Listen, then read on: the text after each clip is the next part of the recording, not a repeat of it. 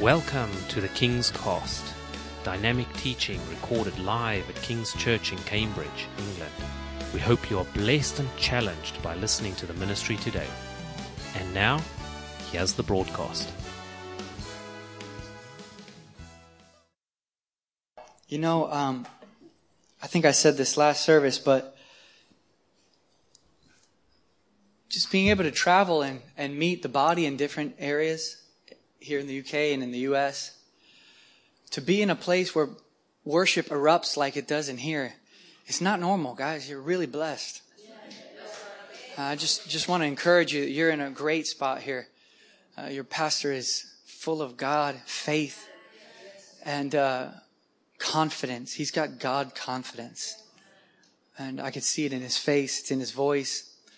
And I think that whole heart here has created a platform for God to land on. So I just want to encourage you, first of all, you picked a great church. If you're from this church, you picked a great one. If you're not from this church, you should probably come to the... No. But so I just wanted to say that you guys are very special.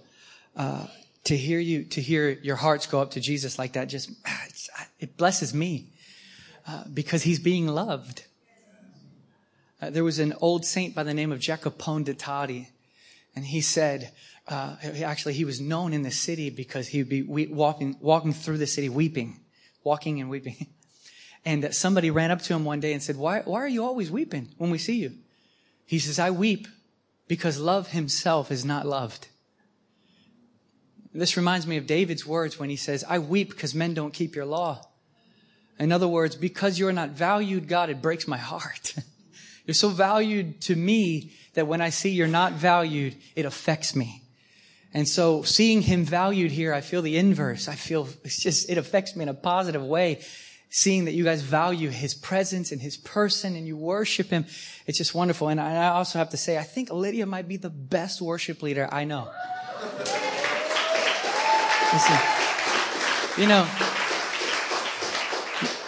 many times just being shifted around and put in different situations, I'm around worship leaders, and sometimes they start going vertical, and then all of a sudden they go horizontal, and you're like, we're almost. No, we're not. Yeah. But she just keeps climbing and climbing and climbing. I'm like, man, this girl is just in love with Jesus and recognizes he must have all the attention. And so I'm blessed. Every time she starts going, I'm just like, what is she going to do tonight? So you're just amazing. Yeah, blessings. So I want to talk to you, if it's okay, about Jesus. Is that all right? I mean, to me, I've been walking with God now since 1996. I haven't been preaching that long. I mean, I started preaching when I was a teenager, but I didn't actually get into full-time ministry until 2010. And when I say full-time ministry, we're all full-time ministers. But what I mean is, God called me to leave everything and to trust him for income and go preach. And so that's only been about almost 10 years now that I've been doing that. And the longer that I walk with God, the more that I'm seeing there's nothing else to say. I see some people have, different emphasis and they go into this and that. But to me, nothing else holds my interest. It's the person of Jesus that is inexhaustible, which means you can't get to the bottom of him. You can talk about him all the time, every day, and you're still only scratching or not even scratching the surface of his limitless person. We know now by science and stuff that when you throw a ball in outer space, it just goes forever. And we know that is inside of this person. So it's like he's inexhaustible, period. And so when you start looking at that and seeing him like that, I just feel like the greatness of his majesty makes emphasizing anything else the biggest tragedy. If I could say it like that. But I want to talk to you specifically about him being the one and the only. I want you to say this. Say one. And I want you to say only. This is very significant. This actually comes from the book of John, when John says that Jesus is God, the one and only begotten Son of God, the one and only. We have these days when a boxer comes out or something, they're like, the one and the only, Mike Tyson or whatever. This is borrowed. This is taken from what it really means, which is there is only one. And there will always be only one. And that's what one and only means. It means there has never been another, and there will never be another. And though I love, the rise of understanding identity and things these days, it's good in part, but I think sometimes our identity eclipses his person. And things get so positional, they're no longer personal, if you know what I mean. Do you understand what I mean when I say this? Let me explain it. So, even when we're glorified and we stand before God and we are completely glorified, we will still say there is only one worthy of glory. And it is Jesus. And even if you look at, Revelation, when all of humanity is standing before God and John is there, and you think of whoever you want, Enoch, Moses, whoever you think to be great is there standing and staring at the throne, and the scroll needs to be opened, and there is no one worthy to open the scroll. And then John starts to cry. Why? Because this is very serious. If that scroll doesn't open, everybody's doomed. Who is worthy to open up the scroll? He starts crying. And then one of the elders taps him on the shoulder. He's like, hey, John, don't worry, man. There is one. It is the Lamb of God, or the Lion of the tribe of Judah. He is worthy to open the scroll. And so it is even today that he will always be the only thing worthy of all attention in our day in and day out. Sometimes I find that when we say statements like this, Jesus is enough. It's wonderful, and I love the statement, but sometimes we're disconnected from what it actually means. We almost use it as a blanket, and some people see it as a cop-out. Like, you have an issue, you have a problem, you have something that needs a solution, and then you go to somebody for counsel and they say, Jesus is enough with that blanket. You're like, oh yes, I forgot. But what does that mean? Jesus is enough. How does Jesus being enough actually work into right now? And I think this is very important to touch on, because otherwise it just remains a exalted statement and it doesn't become a practical reality where he is actually enough. At some point, we're going to have to make a decision whether or not Jesus is enough for us. Right. At some point, we're going to come into some situation where you will be faced with having to choose whether or not God is enough for you or not. And it's easy to say, but when that moment comes, there's a decision that needs to be made. Will I let you fulfill me and be all to me? Or am I making and longing for you to do something? Act, God. Do you understand what I mean? Now, he does act and he does perform wonderful things, but we always have to remember that he's more precious than his promises. Yes. And we can't put his promises and the things that come from his hands in front of his face, because we get real, we start being dismantled when that happens. We start losing strength when we put his hands in front of his face. I mean, if you just look at God's jealousy for Abraham, it's very clear. God has promised all of these things to Abraham, and even his own purposes are inside of what he wants to do through Abraham. And Abraham has this loving relationship with God day in and day out. I can just see it with my own heart. Like the movie inside of my heart, I can see it. Abraham every day wakes up and makes his eye contact with God, and he lives his life in faith before his friend. And then God says, I want to do all these things in the earth, and I want to use you to do it. Shall I hide from Abraham the things that I'm going to do? What a relationship. What a statement. That God would say, I just don't want to hide anything from my friend. I'm going to tell him what I'm going to do. This is beautiful, isn't it? Yes. And so God has all these wonderful plans for Abraham. And then in the midst of giving him a son, supernaturally, by the way, he gives him a supernatural son. In that son is the fulfillment of all the promises God has for him. Then one day, I believe, God waits for Abraham to wake up and make eye contact with him.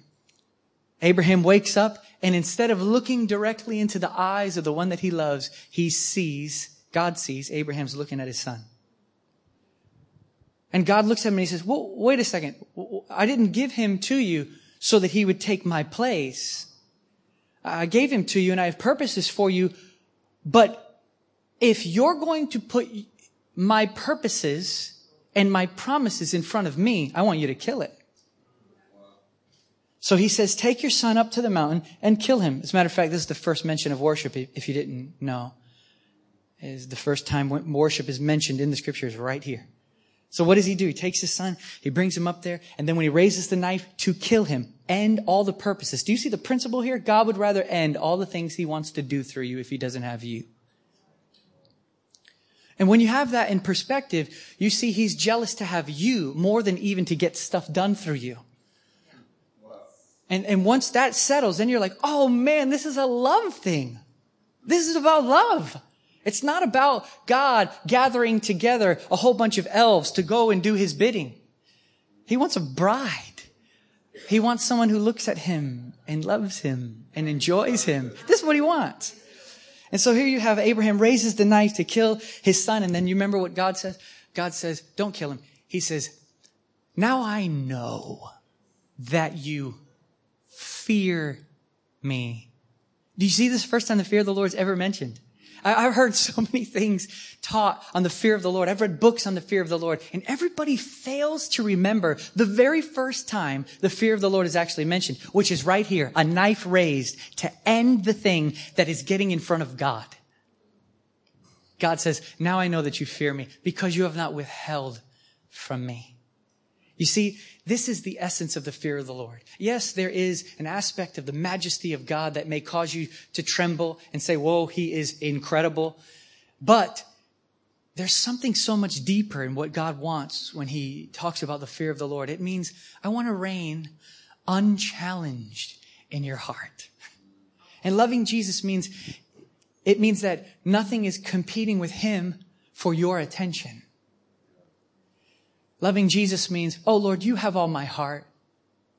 Loving Jesus means, Lord, I'm willing to shut down my ministry tomorrow if you feel it to be something between us.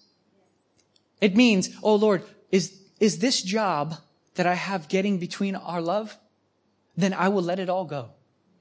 It means, is this person in my life stepping in front of you? Well, Lord, I love you so much that even though there is a desire for this and it may hurt, I'll lop it off because I want you more than anything else. Do you see what I mean? And so some people, they live their lives holding on to all of these things. And it creates something that I like to call unnecessaries. Say this with me. Say unnecessaries. So unnecessaries to me are things that are unnecessary. Situations that they're not necessary. They're not even, they're problems that have to do with you holding on to something God intended for you to let go of a long time ago. Do you remember when God called Abraham and he said, go out, go into and don't bring anybody with you? Did you know he didn't completely obey? He brought a lot with him.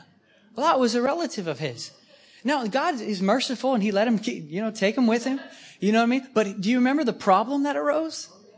There's an unnecessary that came in because of something he didn't let go of. You follow me?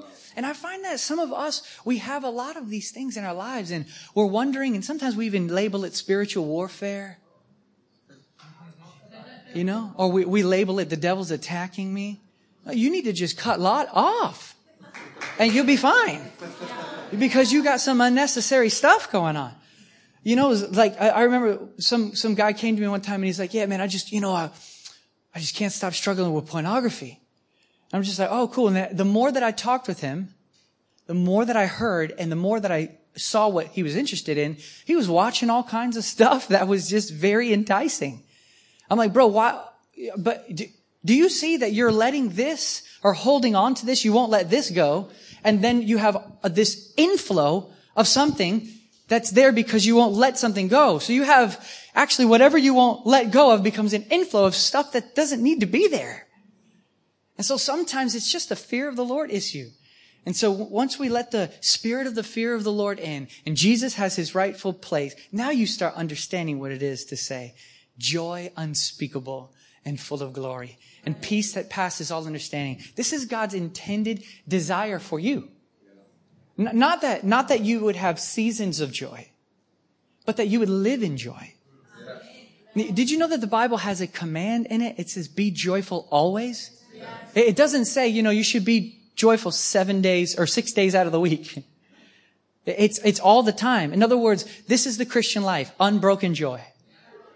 As a matter of fact, one of my favorite writers, Gordon Fee, wrote a masterpiece of a book called God's Empowering Presence. He goes through all the letters of Paul and he shows you what the Spirit's work is in the believer's life. It's incredible.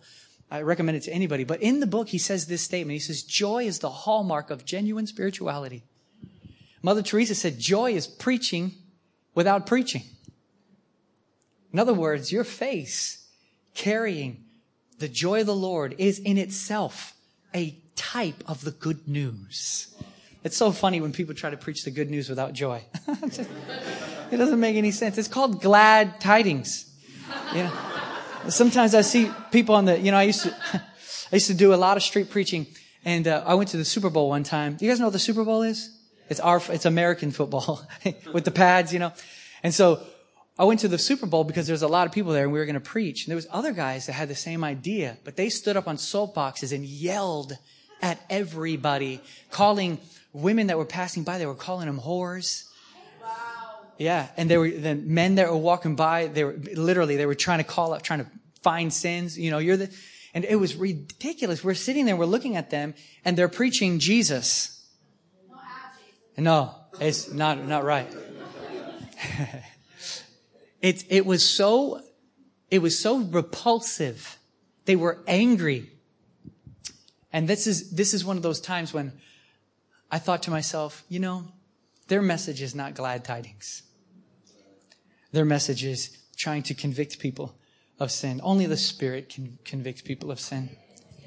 That's why we preach the wonderful majesty of Jesus, and then the Spirit does the work of conviction. And it's beautiful, and it's wonderful the way that He does it. So I'm convinced the longer that I walk with Him, the more there's nothing else to say other than this real person, Jesus, experienced, loved, and adored all day long. When John saw in John 1:29, John the Baptist sees Jesus. Do you remember this?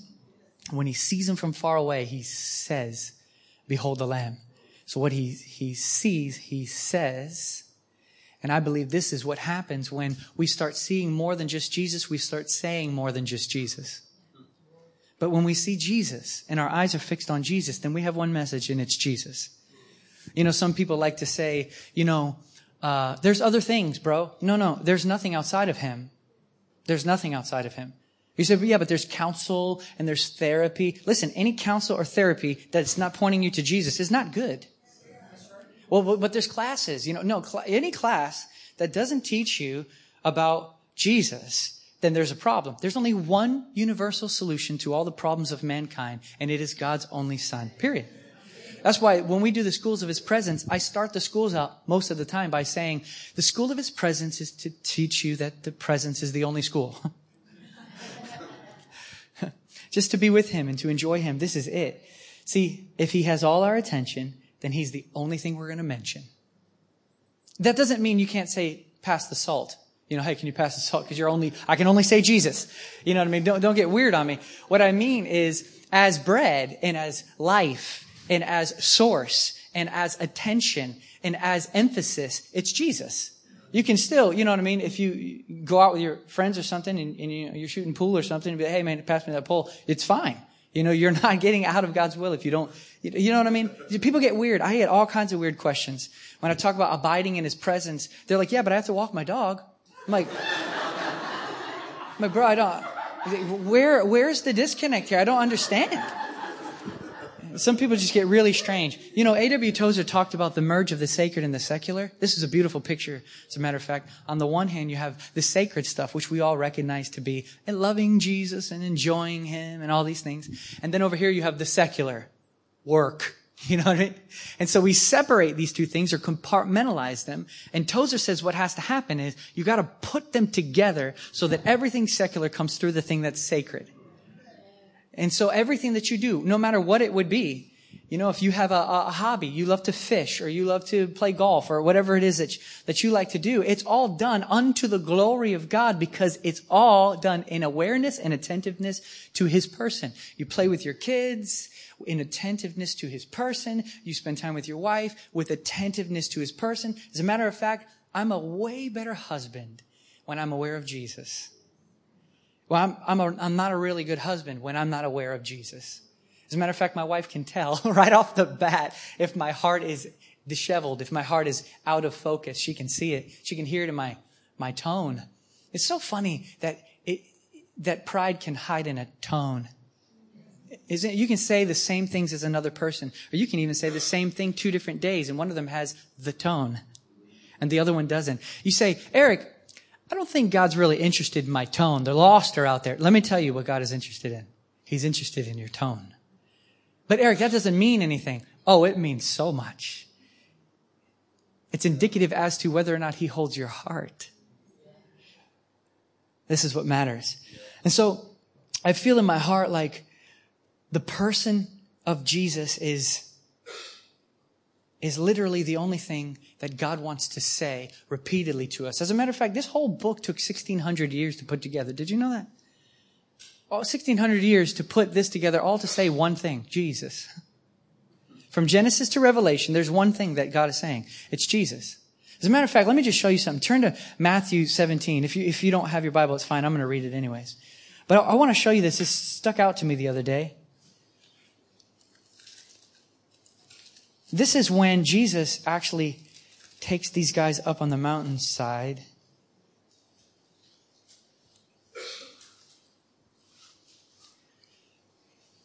So I'm not going to go very long. I'm just going to hold up Jesus, and then we're going to worship him again. And the Spirit of God will just quicken you fresh in your mind, in your will, and your emotions. He'll align you. This is just how he does it. So chapter 17, verse 1, it says, 6 days later, Jesus took with him. Do you see this? Jesus took with him. This means they were in one place, and Jesus took them to another place. He relocated them. He took them away from something into something. Eric, why is that so significant? Because look at where he takes them. He takes them up on a high mountain. What is so significant about a high mountain? Well, if you've read through the scriptures, you see mountains are always used by God for separation. Separation meaning you're detached from the earth and going to the high places. This is where a lot of worship was done and things like this. You have the Mount Sinai. You have Moses meeting on the mountain. Jesus transfigured right here on the mountain. The mountain represents being separated from the below. This is being taken up. So what does Jesus do? He comes to where they are in the world. He takes them up. I have been sent to tell you Jesus wants to take you up. He wants to remove you from this down here and take you up with him. It's all presence oriented with him. Then it says this, he was transfigured before them. This is where you see the majesty of Jesus. When you follow him away. When you follow him away. If we don't withdraw with him, we will soon withdraw from him. But if you withdraw with him, you will see him. Here's one of the reasons why I think a lot of people don't see the Lord. And let me explain what I mean when I say see the Lord. When you were born again, you were given a faculty by which you can perceive God. This is called new life. So before you were saved, you did not have this faculty to be able to perceive God. You were called dead. But when you become born again, the Spirit of God comes in and quickens you with life, which is the awakening of a faculty by which God can be perceived. The inability to perceive God was your fallen state. But now you're born into a life that has the perception of God alive. Now you can hear him, and you can see him, and you can sense him. Eric, but I've never seen Jesus face to face. Oh, neither have I. But there's a seeing without seeing. This is the kind of thing that's spoken of with Moses when it says he endured seeing him who is unseen. Fixed on a beauty that I cannot see, yet you are more beautiful than anything else to me. This kind of seeing with that new faculty of being. When you go away, you're able to see him. You perceive him. As a matter of fact, when God teaches men how to pray, how does he teach them how to pray? He says, when you pray, remember Jesus is God. Remember that? Yeah. The God teaches men. Did you know all things were created by Christ? That means you were created by Christ. And then that Christ says to you, when you pray, this is how you do it. Get away. Well, Eric, when does he say that? He says, go into your closet and shut the door. That's two things. That's silence and solitude. That didn't start with the monks. It started when God taught men how to pray. Get away from people and then shut out the noise. Silence and solitude. This is where Jesus will show himself to you in resplendent glory. Now, as you go down, look at what happens. You see the funny thing that Peter says, which is really weird. And then you see that the sky begins to speak, and it's God, right? Look at what it says here. This is my beloved Son, with whom I'm well pleased. Listen to him. This is the last command that ever comes out of the sky. There's not another one that comes out of the sky by God's own voice. And what is it? Listen to Jesus. That command came out of the sky by the mouth of God, and it has never been taken back. It is still in effect today. Here is God's command from the sky. Listen to Jesus. And you say, what does it mean to listen to Jesus? Well, listening is very similar to what you're doing right now. You're not speaking. You're passively, attentively receiving. And this is why the spiritual life is so easy. It's so simple. You passively, attentively receive. Or attentively, passively receive the Lord. And as you receive the Lord, he comes in to be himself through you. That's why spirituality is the easiest thing that can come out of a person, because you don't do it. It's the act of the Spirit. That's why I love when Paul says the fruit of the Spirit. It's not the fruit of you. It's the fruit of the Spirit, which means only the Spirit can do it. You know, Paul doesn't say, listen, guys, try your best to love. Try your best to have peace. No, he says, listen, don't even worry about that. Just be like a tree that receives sap, and will be the result. This is kind of just what begins to happen. He's trying to just give them a framework for how they can tell whether or not they're receiving God. Do you see? And so it's so simple. I remember I was at Brownsville, and Bob Gladstone was one of my professors, and I really loved him in that day. And he was praying for people, and I really wanted to be prayed for. Bad. And I was like, God, do something in my life. Do something in my life.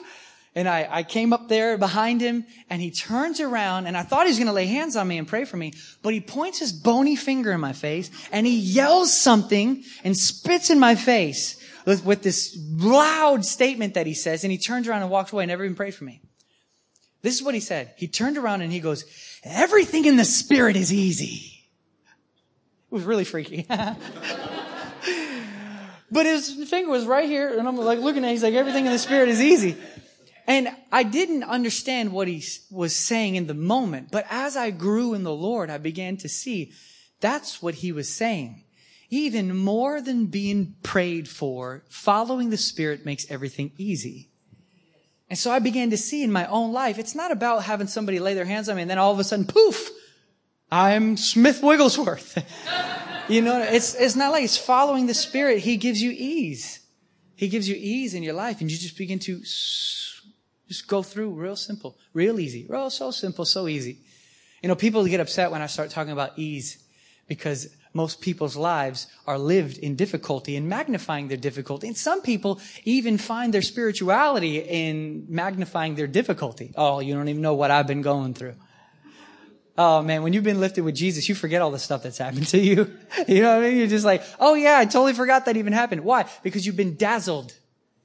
You've been literally blinded by this wonderful ecstatic enjoyment of the Lord. It's very similar to David in the Psalms. If you've ever read through the Psalms, he's like way down here, and then he's like way up here, and then he's like way down here. It's so funny. He's like, they seek to kill me. Basically, they seek my life.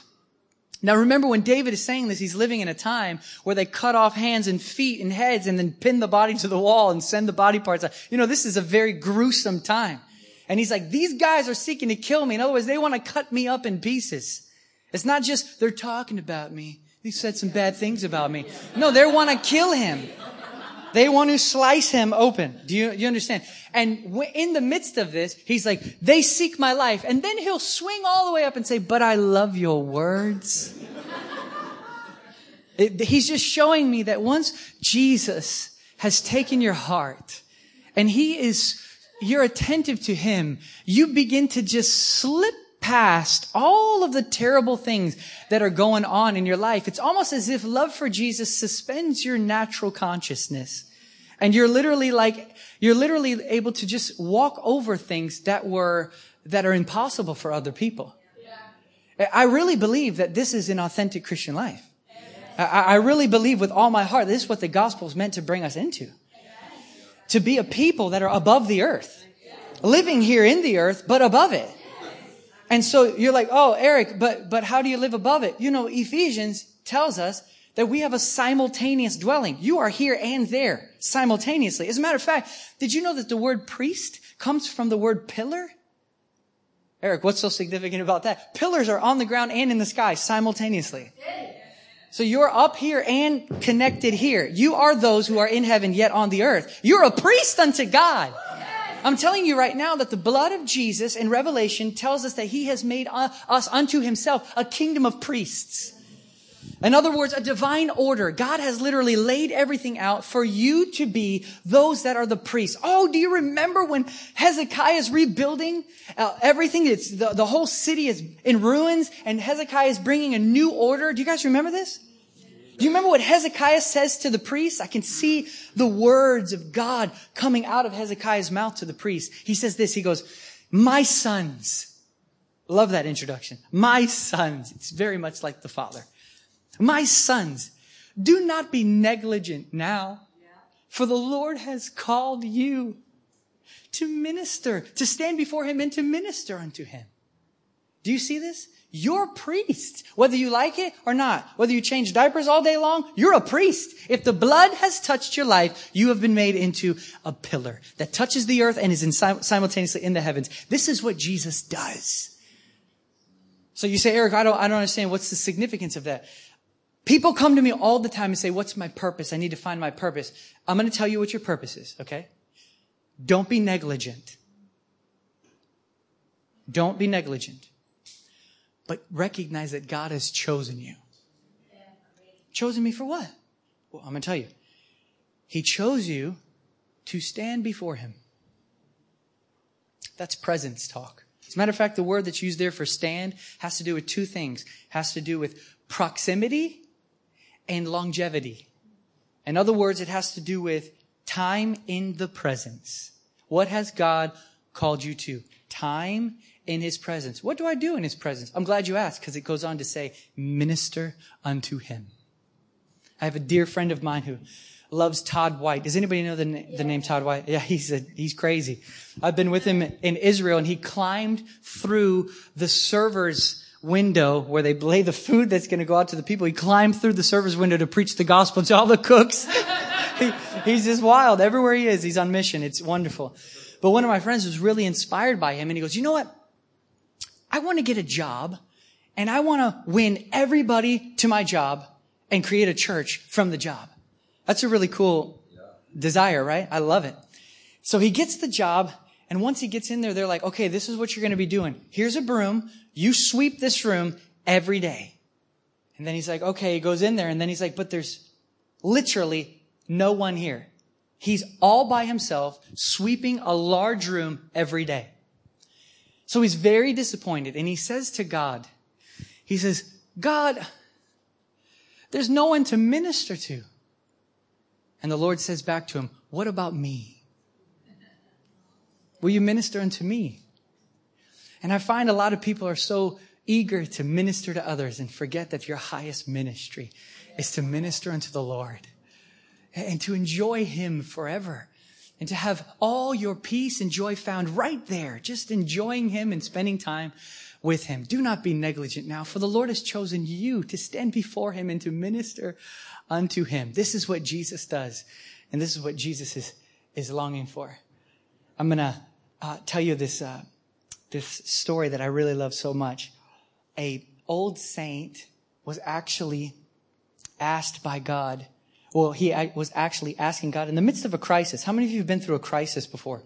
Where things are just really difficult and you really just need like clarity on some things. So he says to the Lord, Lord, I'm in this rough place. Yeah, I really need you to speak to me. And the Lord appears to him. I'm not sure if it was by dream or what, or vision.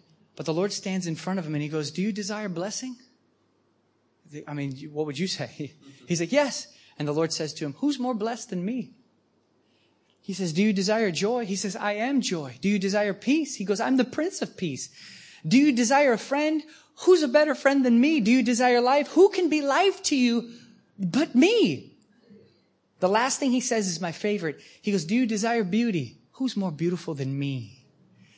And to me, I find in my own life that when I forget his beauty, I start looking for all kinds of other things. When I fail to yield to him and look to him, I immediately find that I'm not satisfied in my heart, and lack of satisfaction starts looking all over the place. I remember John Piper once wrote, sin is what we do when we're not satisfied with God.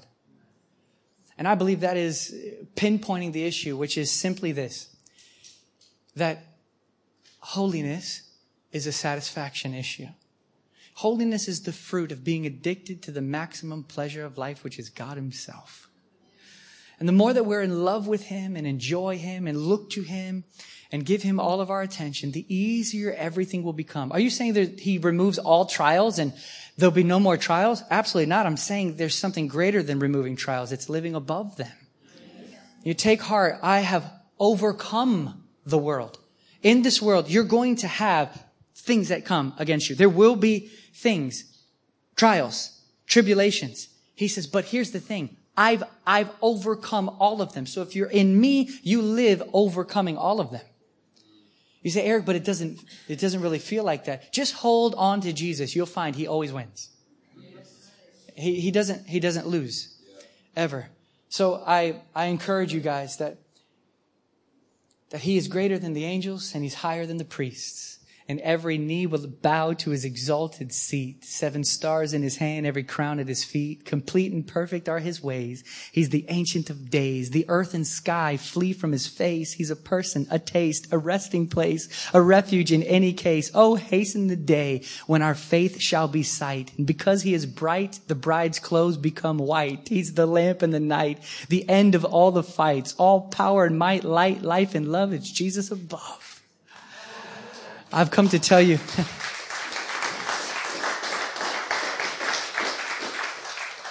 I guess the main thing that I've come to tell you is that he really is everything that he has told us. And he's not sometimes it. He is always it. And he isn't just, a partial answer. He's the complete answer. And the more that we come to see him, the more that we see 90% of our prayers vanish in his presence. Because we quickly find out, oh, it was you that I needed the entire time. It was just you. And let me just explain real quickly what I mean when I say it is just you that I needed. What I mean by that is not the idea of Jesus. See, men separate themselves from the experience of God when their loyalty is to the idea of God more than the person of God. Do you see what I'm saying? In other words, people get so loyal to their ideas of God that they lose the person of God. And experience is where everything switches. Experience transforms your knowledge into knowing God. Because some people have lots of knowledge, but it doesn't drop from the brain into the blood until experience takes place. Do you remember on the road to Emmaus? When Jesus is speaking to them, do you remember what happens is there's the words being spoken to them, and then it says they knew him? Something happened in between the words and the knowing. It was a burning heart. So you have words, and experience brings it to knowing. Some people have words, and they live there. And then they wonder why they're not satisfied, nor do they ever come to know the Lord. They are ever learning, but never coming to the knowledge of the truth.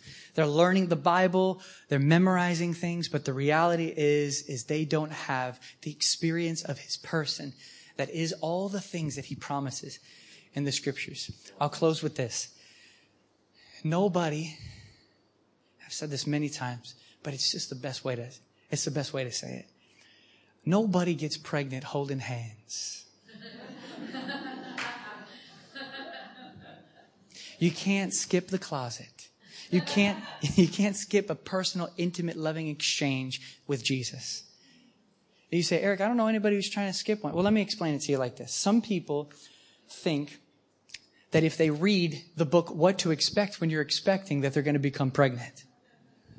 You say, Eric, I don't know anybody who believes that. Well, neither do I. But here's the thing. Some people think that if they read this book, that they're going to get pregnant with God's purpose. You can't skip the closet. I know theologians who teach this book for a living, and they're going to hell because they don't know him. The Pharisees knew what God said. They didn't know what God was saying. They saw what had been written, but they didn't see a living face. There's no experience of his person. And so you can't get pregnant by memorizing what to expect when expecting. You cannot enter into sweet, intimate experience with Jesus skipping the closet and only reading. Do you understand? Now, let's do another one. Some people think that if they get around women who are pregnant, they're going to get pregnant too. Like there's a circle of women, then they jump in, me too. You know what I mean? Then they're pregnant too. It doesn't happen like this. You say, Eric, I don't know anybody who believes that. But there are people that think if you get around people who are intimate with Jesus and experience him, that you're going to be intimate with Jesus too. No. They can't be intimate for you. You have to go into the closet yourself and shut the door. One of my friends just had an incredible vision. It was actually about Abraham, which is funny because I started with Abraham. I just remembered it right now.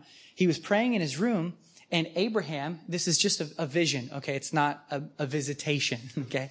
I got to clear that up because I almost lost a whole engagement in the UK because I said something I didn't clarify. So this is just a vision. They're like, Eric's talking to dead people. No. So he's praying, and in his in-between state, you ever fall asleep but you're awake at the same time? He's like in between, and in the in-between dream-like state, Abraham gets into the room. And he stands up in the vision, and then he says, teach me to pray, Abraham. And Abraham looks at him mercilessly. And he opens the door to his closet, and he grabs him by the collar, picks him up, and throws him in the closet and shuts the door. It's kind of harsh. And, it could have been induced by his fleshly mind. But the reality is that it's very true. There is no greater teacher of prayer than Jesus. And in order for you to learn how to know him, you got to go to him. You'll never know him without going to him. And no one can go to him for you. You got to do it yourself. You say, Eric, I don't have a lot of time. Oh, give him whatever you got, and you give him a platform to work. But if you don't give him anything, he's got no platform to work. But if you give him what you have, he'll take it. And even if it's just 2 loaves, you know what I mean? And a couple of fish, he can multiply your knowledge of him if you'll give him whatever you've got. And I promise you that if you start giving him a little bit of time, this desire for him will begin to grow so much it'll swallow up every other desire. And then your shows will be forgotten. I'm not trying to say you shouldn't watch TV. I don't want to say that. You shouldn't watch Netflix. I'm not that kind of a guy. But I am saying this, that the more you spend time with Jesus, the more the prayer is addicting because it's touching heaven and having Jesus flow on the inside. Some people think that if they look at themselves in the mirror and say, I'm pregnant, that they're going to get pregnant. It's not true. You can't become pregnant by telling yourself you're pregnant. You say, Eric, I don't know anybody who does that. Well, some people think that if they just tell themselves who they are in Christ, they're going to get pregnant. Ooh.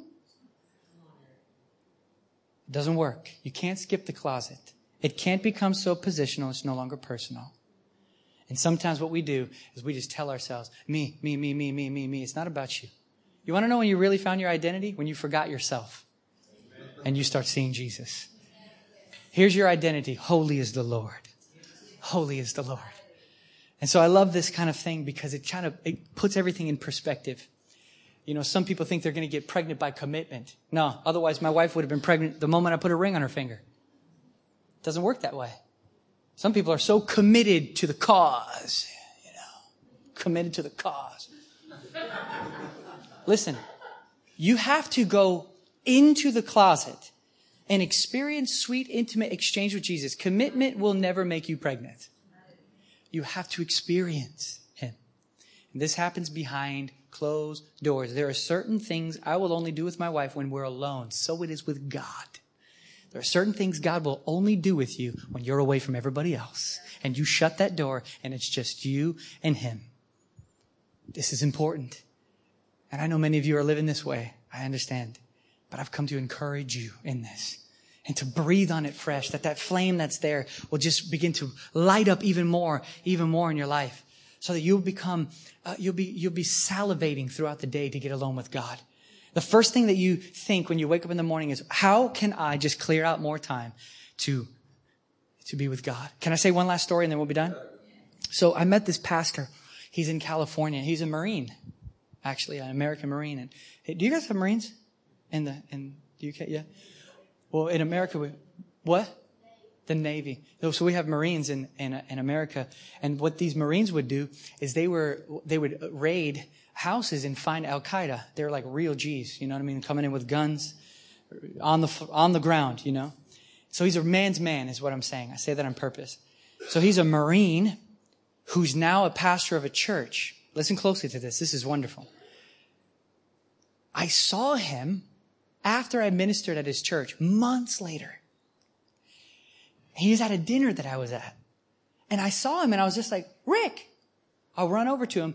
And he looked so different. And he began to talk to me. And his voice sounded different.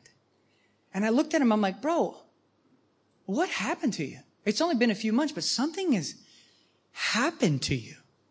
And he says to me, I'll tell you later. There's too many people here. I don't want to talk about it. I said, great. Later on, he pulls me aside. And he says, I began to get so hungry for God. I wanted to know him and experience him in a way far beyond what I have yet. And I began to get sick and tired of the spiritual bankruptcy that I'm living in. And I got serious with God. And I came to my wife and I said, I need a couple of days cleared out so I can just sit with God for a few days. I need to be with Jesus in an extended period of time. And then his wife says to him, we have a church we're running here. We got a prayer meeting. The kids have baseball. You guys don't have baseball here, do you? No, they got sports, all kinds of different things. And she goes, how are you going to do this? There's so many responsibilities. He goes, listen, I need this so bad. I'm making room for him. And so what he did is he picked a couple of days and he goes, whatever dies, I'm going to spend this time with God. And so he cleared out the time and he goes away for a couple of days and he just worships the Lord for several days. And then once he comes, he wakes up on his last day. The Lord speaks to him and he goes, you haven't eaten in 2 days. Why don't you go grab a bite to eat and go home?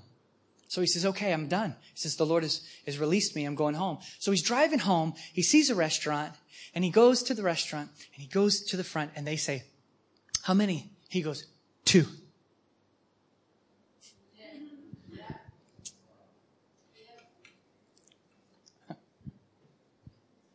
And he goes and he sits down in this restaurant. This is a Marine, man.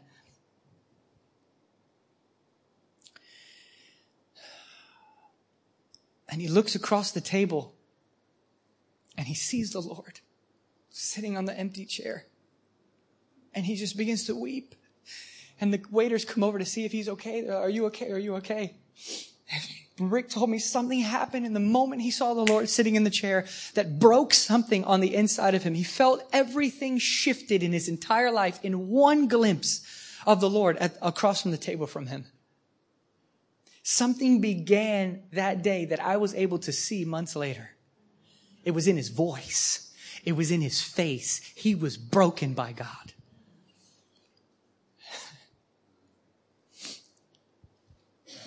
Maybe the Lord has been telling somebody in this room to block some time out. I'm telling you, if you do it, if you choose to do it, you may have to push some stuff away, and there may be some things that fall by the wayside. There may be some things that get left, if you know what I mean. But if you will do it, I promise you, something will be taken out of your voice, and something will be put in your face, and your heart will be his in a way that it otherwise would not have been. I challenge you. I call you. I invite you to come away, to let Jesus take you up the mountain and show you his glory. so that you can hear from God himself. Listen to my son. Hallelujah. Is this okay? All right. I'm going to say one last story. Is that okay? Is that all right? Can you jump up? Yeah. One last story. One of my daughters, when she was little, she had this doll. If you've had kids, the girls, they go through a mother thing. They want to be a mom. And so my daughter had this one doll that every time you touched it or moved it, it would move and say stuff. It would be like, ma, da, da, da. And so she would hold it. She wanted to play with it, but she couldn't do what she wanted with it because every time she moved it or touched it, it would just da, da, da, move. So she brings the doll to me and she says, Daddy, will you break this doll so that it doesn't work anymore so I can play with it the way that I want to? And it wasn't long ago, I was in Budapest preaching. And when I was on the stage, I perceived the Lord. And he knelt down after I fell to my knees and I started to cry. He knelt down and he put that whole picture in front of me and my daughter saying that to me. And I saw it and then he says to me, Eric, can I break you so you do not work anymore? So I can have you exactly the way that I want you. Can I break your logic? Can I break your lusts? Can I break all these things that you're holding on to and that you do by default, these things that you do by nature? Can I break it so that I can have you completely? This is what I want. I knelt down. I said, oh, please do it. I want to be broken. Please break me. Break anything you see, Lord, that works so that I can be completely yours. So, Father, I thank you for every person in this room. I pray that you would just invite them to be with you, to make room for you. Lord, may they gladly let other desires die so that they can lay on you a little longer. Lord, I pray they hear even now from your heart a question. Will you let me break you? Can I break you?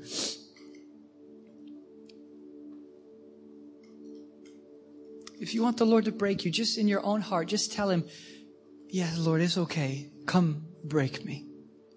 Break whatever you want. Take whatever you want. So you can make me whatever you want.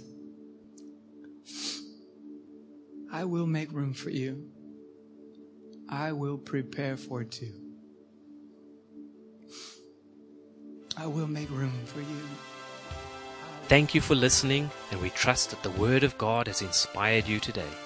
For further information about King's Church, or to access our large archive of other recordings, go to www.kingscambridge.org. If you're listening on iTunes, we would love you to leave us some feedback. God bless and goodbye.